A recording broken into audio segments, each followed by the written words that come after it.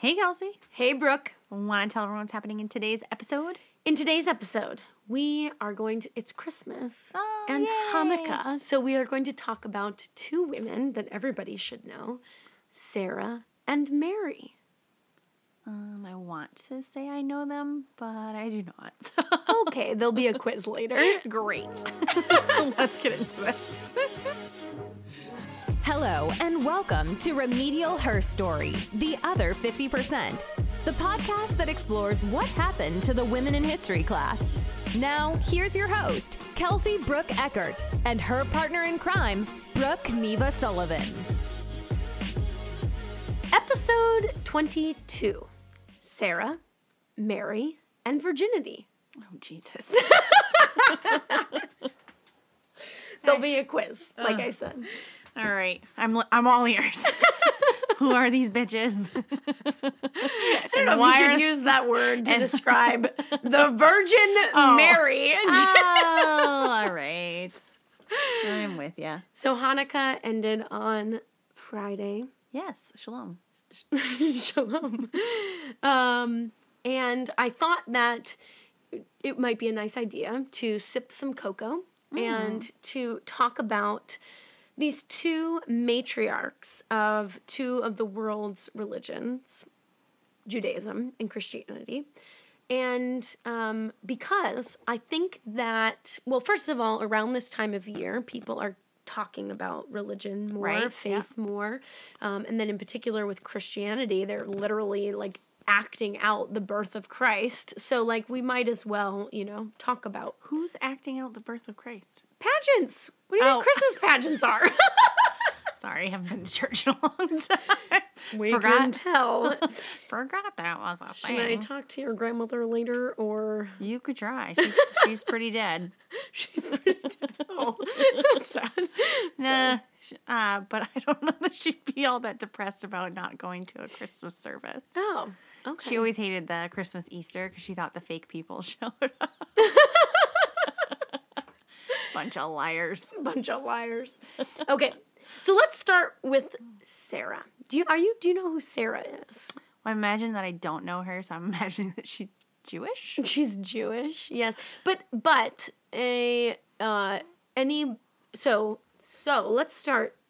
start simply. The Torah, Jewish book, the Torah, is also the first portion of the Old Testament in the Bible. Okay. So the story of Sarah is something that Jews adopted, then Christians later adopted, then Muslims adopted. And so the Torah are considered holy books in all three of these major world religions, which is interesting. So Good to know. I think that Sarah and Mary's story are really important in talking about religion is central to culture, and most social studies teachers around the country teach culture classes. Yeah. And I think that the women in those religious stories often get overlooked. And I think that I think I will prove really quickly that they are central, and the same themes that are evident in the male stories are also evident in the female stories, and need to be taught in conjunction because they also outline women's roles in these cultures. We've also talked before about how religious history often gets left out of school because I think people are scared to teach it. I think people are scared to ask compelling or critical questions about people's religion. And I appreciate that.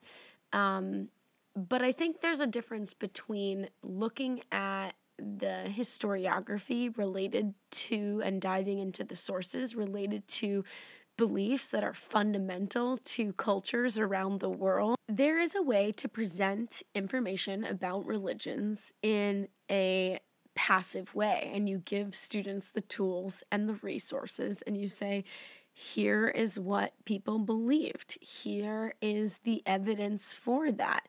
These are the sources that talk about this. These sources are primary. These sources are not. We're trying to get our students to be good historians. And so asking them to look at even religious sources, which dominated political history and religious history for centuries, is important. And we've said before, and I'll say it again, religious history is women's history because in so many ways it prescribes their role. If you cut religious history out, you are cutting women out. And then the second thing I will say is people have zero hesitation in world history and world cultures classes at presenting the weirdest thing that world cultures believe. And yet, when it comes to Christianity in particular here in the United States, but maybe Judaism as well, I think people are less inclined to question it or to present information, historical information about it, because they don't want to offend anybody. And yet they are very perfectly comfortable offending, Muslims when they talk about, in Islam, they can marry multiple women, or, in Buddhism or Hinduism, and that's not okay. And so, if you're going to treat one religion one way in the classroom, then you need to do it to all of them. And so I do think that there is a place for, in all cases, presenting the information as it is. And I can't speak for everywhere in the country, but I know that in New England, there is a distinct need. I mean, there is an assumption that kids know Christianity, and they just don't. And so they don't pick up on biblical references that are embedded in literature. And I think we are doing them a disservice to not teach them these things. So Sarah, Abraham, or Abram, is born in Mesopotamia. You love that word. I do. Okay. Let's say it again. Mesopotamia. He is the founder of monotheism. So he is considered the world's first monotheist. And monotheism is? One religion. Mono. One God. One God. Sorry, one God. What did I say? One religion. I was like, wait, we have multiple religions. Yeah, this didn't work out. No, one God. One God. So belief in one God versus paganism. Okay. Well, so there's a couple of cultures that believe in multiple gods. Do they come after this? So pagans are worldwide. Okay. And then you're putting everyone in that bucket. Most religions at that time around the world think like Greek gods. That's what I'm thinking. Is like Greek gods, Roman gods. Yeah. But even like there are other religions in the East that are polytheistic, so they have many gods. And Abraham is considered the world's first monotheist. And so in a world history class, you will hear his name. So he just was like, I only think there's one. And I decided this. Religious tradition says that God came to him, and it took a long time to convince him that there was just one God. Okay. So a part of this story, though, is he marries a woman named Sarah. And keep in mind that there's sort of this theme that God is trying to get him to accept that there is one God. That I'm it. I'm it. And that's it. And you will worship me and me alone. Ages in the Bible are really interesting, and in the Torah are interesting because Abraham and Sarah lived to be very, very old. Like, too old. Like, what are we talking about? Like 150? So, in the story, Sarah is barren, and she doesn't have any children. Which, from what I've learned from you, means they live a little longer. That is accurate. That is accurate that they tend to live longer. Don't have babies, you live a little longer. Yes, in world history, that is true. And so, but she doesn't have children. And part of the story that's interesting is that because they don't have children, he has children with another woman, and that's like acceptable and okay. What? And I know. And she's I think a servant. And what? Sarah is 90 years old, and God gives her a child. At 90. Okay. So the ages are funky, and I'm not sure. So I'm allowing it. God tells Sarah that she's going to have a child, and she does. And so she has. Oh, she gives birth to a child at 90 years old. I thought you said God gave her a baby, like No. handed one over. No. She has to birth this baby. And at she 90. survived? Yes. So at 90 years old. I don't even want to have a baby at 40. So I think this is really interesting, though, because if you use your clearly Christian background, Mary has this like miraculous birth, and Sarah also does. This is the first healing that's recorded in the Bible, in the Torah, and it's this like miraculous birth to a woman who has been barren her entire life, and all of a sudden has a child that God tells her is coming, and it is a son, which, that's like important or whatever. And so, are they? Yeah. Cool. And his name is Isaac. And then later stories go on to talk about how to prove his devotion to this one God. God has him take Isaac and so Abraham takes Isaac and prepares him to be sacrificed to God. And as he's about to, kill Isaac, he has him like strapped down to a rock. And as he's about to kill him, God says, just like, don't. If you believe in me, you will not kill your children. And I guess this was something that went on in world history where people would kill their children. But it was also, I want to make sure that you would be willing to do that for me, this one God. It's quite the level of devotion you're It's asking for. It's a lot of devotion. And keep in mind, this woman has been barren her entire life, has wanted children, and you're about to sacrifice her only child. While you're also 100. Yeah. What is he, like, caning up to the podium? Like, I'm gonna kill you, Sonny. Yeah. It's like this poor infant. But it's interesting because, like, that's Old Testament. You are going to have a child when God wills you to have a child. You're not going to have a child before that. New Testament, not much changes there, except that she's young. Mary's a young woman. Yeah. And she is married to Joseph, and the angel comes to her and tells her that she's going to have a child, and she's like, what? Like, this is a very different, like, it's a completely different scenario. But before we get into Mary, I want to back up a little bit, because Sarah's story is really central to understanding Abraham, because she is along this journey with him. She is the second monotheist, if he's the first. Yep. And it is their, like, they create the lineage that is the Jewish people. And so in the Torah, it tells you, like, Isaac begot so-and-so who begot so-and-so who begot so-and-so, and it begot meaning, like, gave birth to and had these children. That's the word they use in at least the King James Version.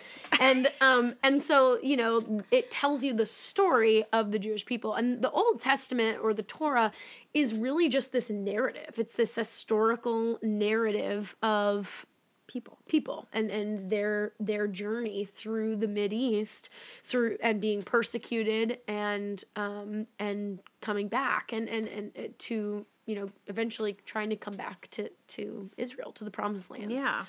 And I think that context, and even in a current events class, when you're talking about Israel, right, and trying to understand modern day Israel, explaining that this is land that was promised to Abraham and his descendants, and that includes Sarah, that includes their child, the begots, all the begots, right? I think that's really important context. And Sarah's story, the first miracle recorded in the Old Testament, in the Torah, is really interesting, and you don't have to buy into the miracle portion of it, but that I'm not there yet, but it's a good place to start. It is, but it helps you understand the belief system that, like, there is if one you witness God. a miracle, I can imagine you jump 2 feet in. You're like, I can't. There's no other way to just explain what just happened. Yeah. So if it's not God, I don't know how to explain it. But I think even bigger, like, or even in a more like practical historical sense, if you believe that this is what belief in one God means. And that is what Abraham transforms in the world at that time.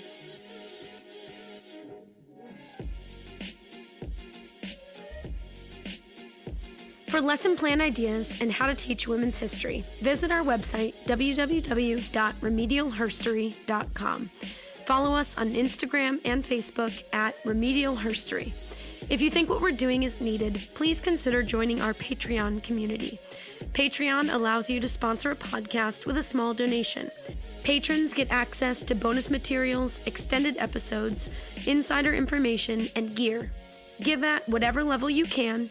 Patrons who give at the $25 tier will receive a Remedial Herstory mug and a booklet of all the Remedial Herstory lesson plans and resources. This episode is sponsored by our patrons. Thank you to Kent and Jamie Heckel from Ohio, Sarah Reardon from New Hampshire, Leah Tanger from Connecticut, and Bridget Erlandson from Connecticut. You guys make this show possible.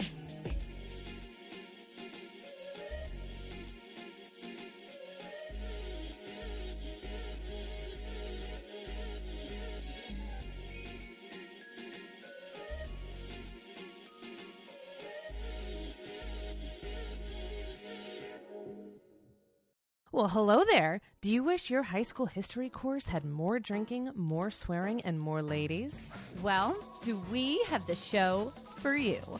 Her Story on the Rocks is a long-form podcast talking about good women, bad women, fictional women, and non-fictional women from all times and places. Basically, each week we pair two women who we research with a themed signature cocktail. You won't be sorry you listened to our latest episode. Available everywhere you listen to podcasts. Cheers! Cheers!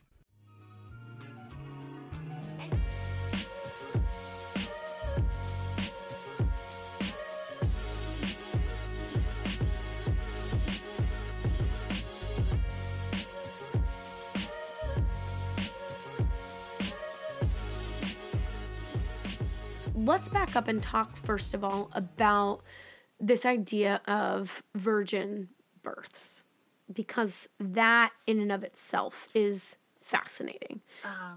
AKA ludicrous? Well, so virgin births throughout the Greco-Roman world are actually super common, and that's very lost on religious people because this is supposed to be the miracle of Jesus's birth. And the reality is that this is not the first person to I'm sorry, be. what? Yeah. Did So someone just like slip and fall on sperm? How are they? So Give me. Is there a river that someone's sitting in with lots of sperm in it? Like, how are these women who have never had sex having babies? So there's a couple different things here. First is. Brooke, get it together. No, it's not. This cannot be a thing. I don't even know where to start with you now that you're all over the place with your giggles. I'm just thinking of all the ways sperm can land where it needs to make this happen. And I just... Sure. Yeah, Jesus. Okay, so first of all, virginity is a woman's most important asset. Oh, okay? is it? In the time, Brooke, in the time. It was a heartbeat in a brain. My bad. So, most important asset because it is what allows her to find a mate, right? Power. Yeah, it gives her that power. Rosalind Miles, who's a women's historian, calls this a fetish with virginity, that people in the early European world had. This kind of obsession Ew. with it. This is supported in lots of works, not religious works, written by Roman people. There are stories of girls who are raped and their dads like kill them to save their honor because they had been defiled in the rape. And so these are sort of like honor killings because their virginity had been taken from them. Okay. So virginity it's essential. You need to protect it for these girls. But that shows you that virgins are sort of being put on a pedestal in this Roman world. Okay. I'm with you, I guess. It is, if you want to create a woman who is holy and pure, she has to be a virgin. The idea that the mother of Christ could have had sex kind of is like defiling the perfection of Christ. All right. Okay. I know. But let me back up, because it is known that almost all the major players of the Greco-Roman world insisted that they were part of or come from a virgin birth. So, Roman historians, the poet Virgil, say that Augustus's birth was not only prophesied, there was a guiding star involved in Augustus's birth story. God. A bunch of storks. And they trace Augustus's lineage all the way back to the two founders of Rome, Romulus and Remus. And Romulus and Remus were born from a virgin priestess in the Roman mythology. Okay. Your eyes are glazing. I mean, what? Okay. So then, further back, Alexander the Great, who had had the largest empire in world history before Rome, his parents were given notice from the gods. They believed in pagan gods, so they were they were notified that they were going to conceive a child. They were given messages from these divine beings in dreams, and his father saw in a dream saw his mother lying there with a serpent on her, and it was a sign to the father that he needed to stay away, for some divine being was going to impregnate her. Then you also have to go back and remember that, like, in the Greco-Roman pagan traditions, it is very normal for a god like Zeus to come down and impregnate a mortal woman. Yep. Right? Yep. That happens over and over in the mythology stories. Yeah. And so this is the world that Jesus is being born into, where it is this is a normal way that you can establish your prestige by saying that your mom was pure and a virgin. So bizarre. And it's very interesting that all of these people have very similar stories where gods come to their parents, and gods or God come to their parents and say, you're about to give birth to this, superhuman person. Be warned. There's a star. There's a virgin, If you're in for it, this kid's going to be hell. Yeah. Maybe not literally it's Christ. So it's, Maybe heaven. Maybe heaven. Come on, Brooke. Get your act together. Jesus is my son. You also have to remember that, and I think it's interesting, we celebrate the holiday Christmas, which is supposed to be Jesus' birth. Is it? And I don't think that people know the date of Jesus' birth. But what's interesting is that December 25th is the winter solstice. Right. And this is a traditional pagan holiday. And in the early church in Rome, they're trying to convert pagans. And it's interesting because they're like, what if we put a holiday right on their big holiday? Yeah. And we'll get them to come over because we'll have a better party. Yeah, this is and Jesus' good food birthday. And yeah. And it's interesting because this pagan holiday, these are some of the things that they celebrated in Rome. They had gift giving. Oh, weird. There was candle lighting. They would sing. They decorated their houses, and they had Christmas trees. Well, they didn't call them Christmas trees, but they put trees in their houses. So Christmas. So Christmas, yeah. AKA Christmas. Right. So it's What interesting. do they call it? Pigmas? I don't think that's what they called it.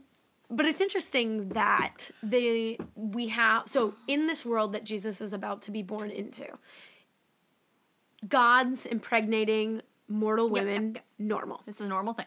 Everyone gets pregnant Those from women being virgins, Normal. totally acceptable Bunch of reality.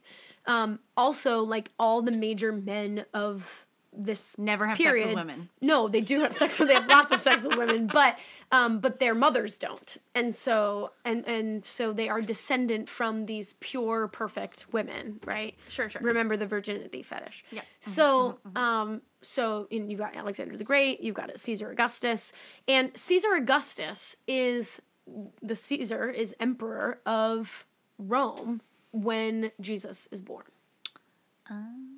Okay. So that's interesting and that's important. That's the context in which he... Yeah, so now there's someone born of the same stature. Well, no, he is a poor, they are poor. His mother is a poor Jewish woman who is trying to find a place to A manger? a manger to birth her child that she has been told by 3 old God men? is going to be the savior, the Messiah in the Jewish tradition. Okay. And so this is sort of an interesting point.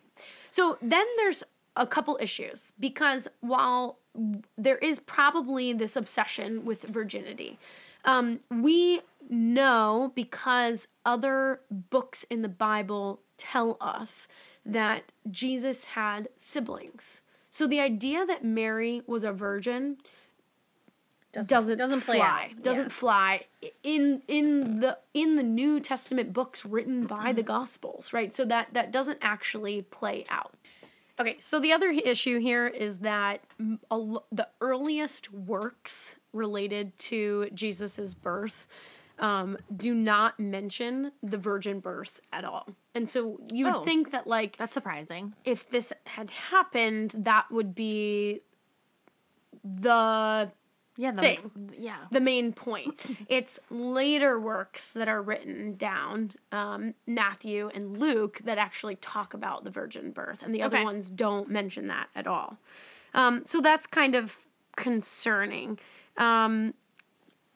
Matthew tries to show that the birth of Jesus basically meets the messianic prescription for the Son of God, for the Savior that's supposed to come. Okay. And in his attempt to do that, so in Jewish tradition, they believe that the Messiah will come and save the world, and that this Savior will be a descendant from David, who's a figure in the Old Testament.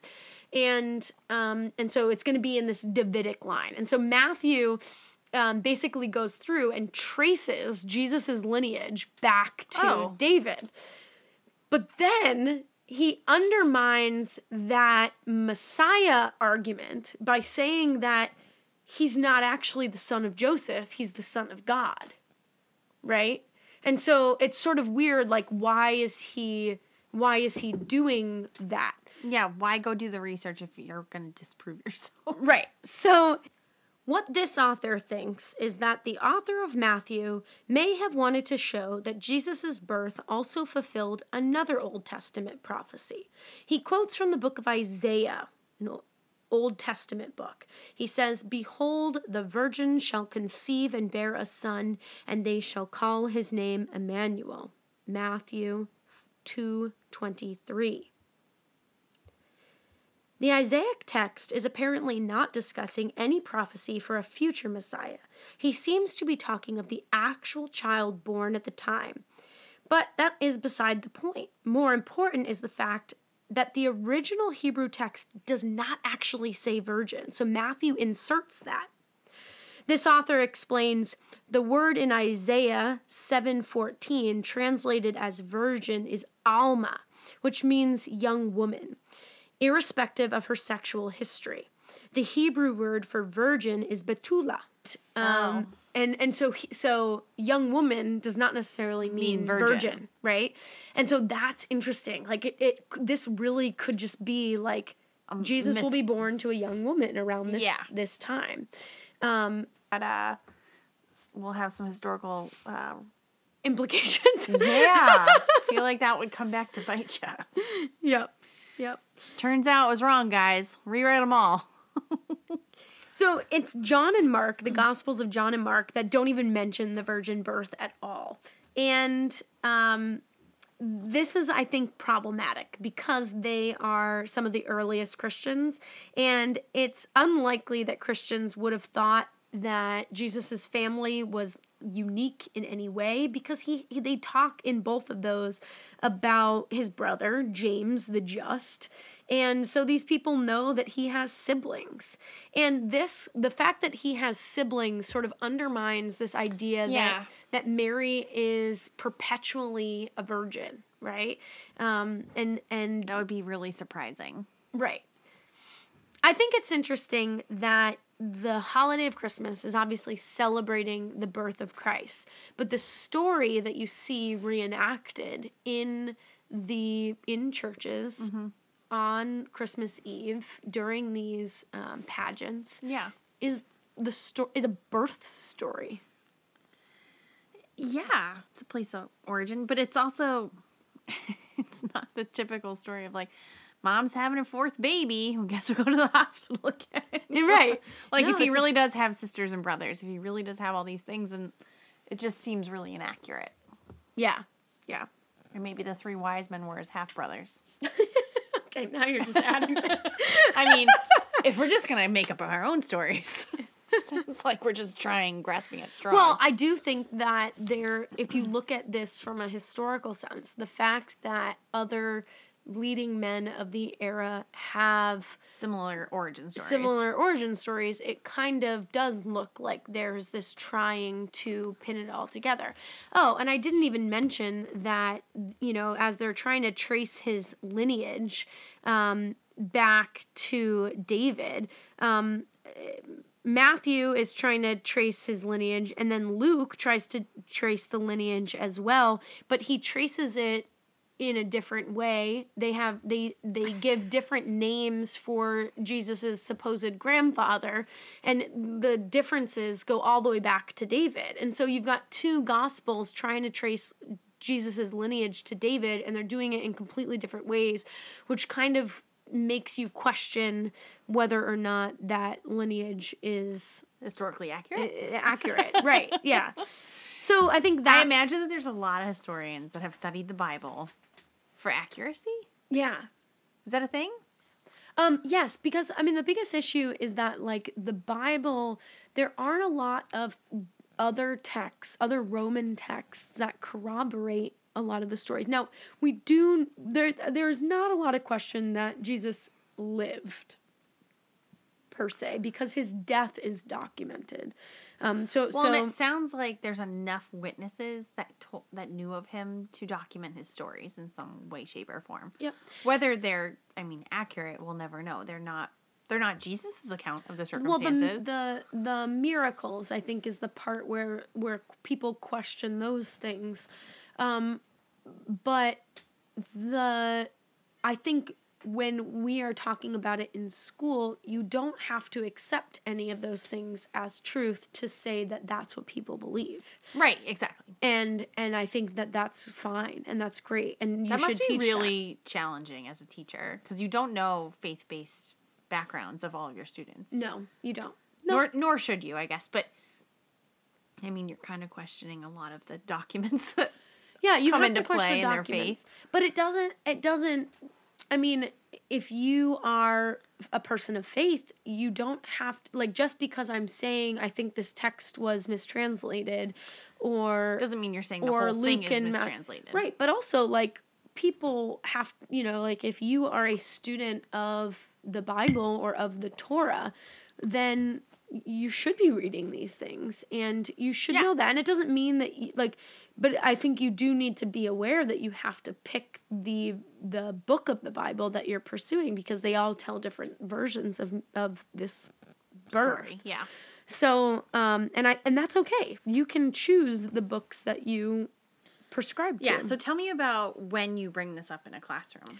Well, okay, so I think what's important about the birth of Christ is, first of all, the fact that Christians put it on the winter solstice shows how complex early Christianity was, because they are trying to pull in these pagans.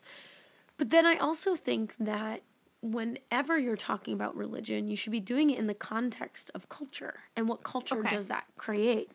And Rosalind Miles, who wrote The Women's History of the World, spends a little bit of time on page 98 talking about the virginity fetish that is like everywhere in the Roman Empire at this time. And she talks about, and I think she's a little intense about how much she feels like women were basically like misogyny was real in this time. And I mean, the fact that a father would kill his daughter because she was raped, like that is just a lot to fathom. Yeah, but that's still happening today. So she says, yet Christ was born of a woman. The solution to this embarrassment was found only after a protracted doctrinal councils, when the gruesome hilarity of debating how the divine seed could penetrate the virgin's hymen, or how Christ could have emerged from her uterus without rupturing the said hymen, which was the definition of virginity, right? Not having this thing punctured, with this sacred infant feet appears to have gone unnoticed. But one thing was clear. The Christian fathers had to protect Mary's purity in order to protect his. The Blessed Virgin Mary, it was decreed, remained a virgin not only before the birth of Christ, but afterwards as well. She was unravaged by the bloody mess and pain of childbirth. She was hermetically sealed off from any contact with her filthy and disgusting innards. Nor was this merely a Christian perversion, the compulsive drive of the patriarch not simply to occupy and possess a pure, unspotted vagina, but also to emerge from one may be demonstrated from the fact that in addition to Jesus, Buddha, Plato, and many other people claimed to be virgin born. And I think that that's just so fascinating. And it goes to show like how deep this sort of fear of female sexuality really was in this time. So children born of C-sections, technically. Clean and pure. But I do think that there is something worth looking into with students about the implications for womankind about Mary's virginity. Because what the church has essentially done by putting Mary on this pedestal, right? They've said she has had a baby. The baby is not her husband's child, but rather the child of God. And before and after this birth, she stays a virgin. That is not something that women, especially deeply religious women who would know Mary's story and be inspired by Mary's story, they could never attain that. And so what is that taught? What has the church said about womanhood by making this story of the Virgin Mary? As always, I would flip it back to your students. I would ask them to investigate the sources. Look at Matthew, Mark, Luke, and John. Look at, what scholars say about Mary's virginity, and look at the historical record and the context that all of these other people claim to have virgin births. And if let the students decide what is persuasive there. And then And then ask the more important question, because, you can believe something because this is a miracle, in a biblical sense, this is a miracle. So fine, believe that there is a miracle here, that she has performed, that God has enabled her to perform this task that he has set in front of her.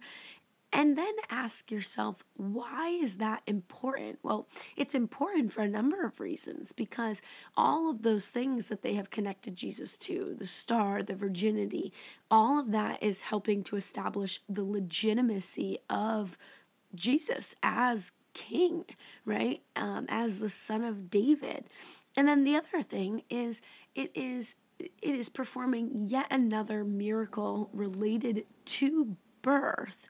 And remember that it is the Sarah who God bestows the first miracle on. And it's also a miracle of birth. But in a lot of ways, this Mary story tries to one-up that Sarah story, because Sarah still gives birth to her own child. God just enables her to do that, right? It's her child with Abraham. Mary, she's not giving birth to her own child. She's giving birth to God's child. And this is a totally different story. So why is that important?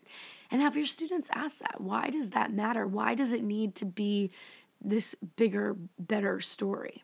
Now, there were certainly contemporaries and hostile Jewish and pagan people that were trying to resist, the growing Christian population, who, of course, rumored that Jesus was conceived out of wedlock and that his father was a panthera or a Roman soldier.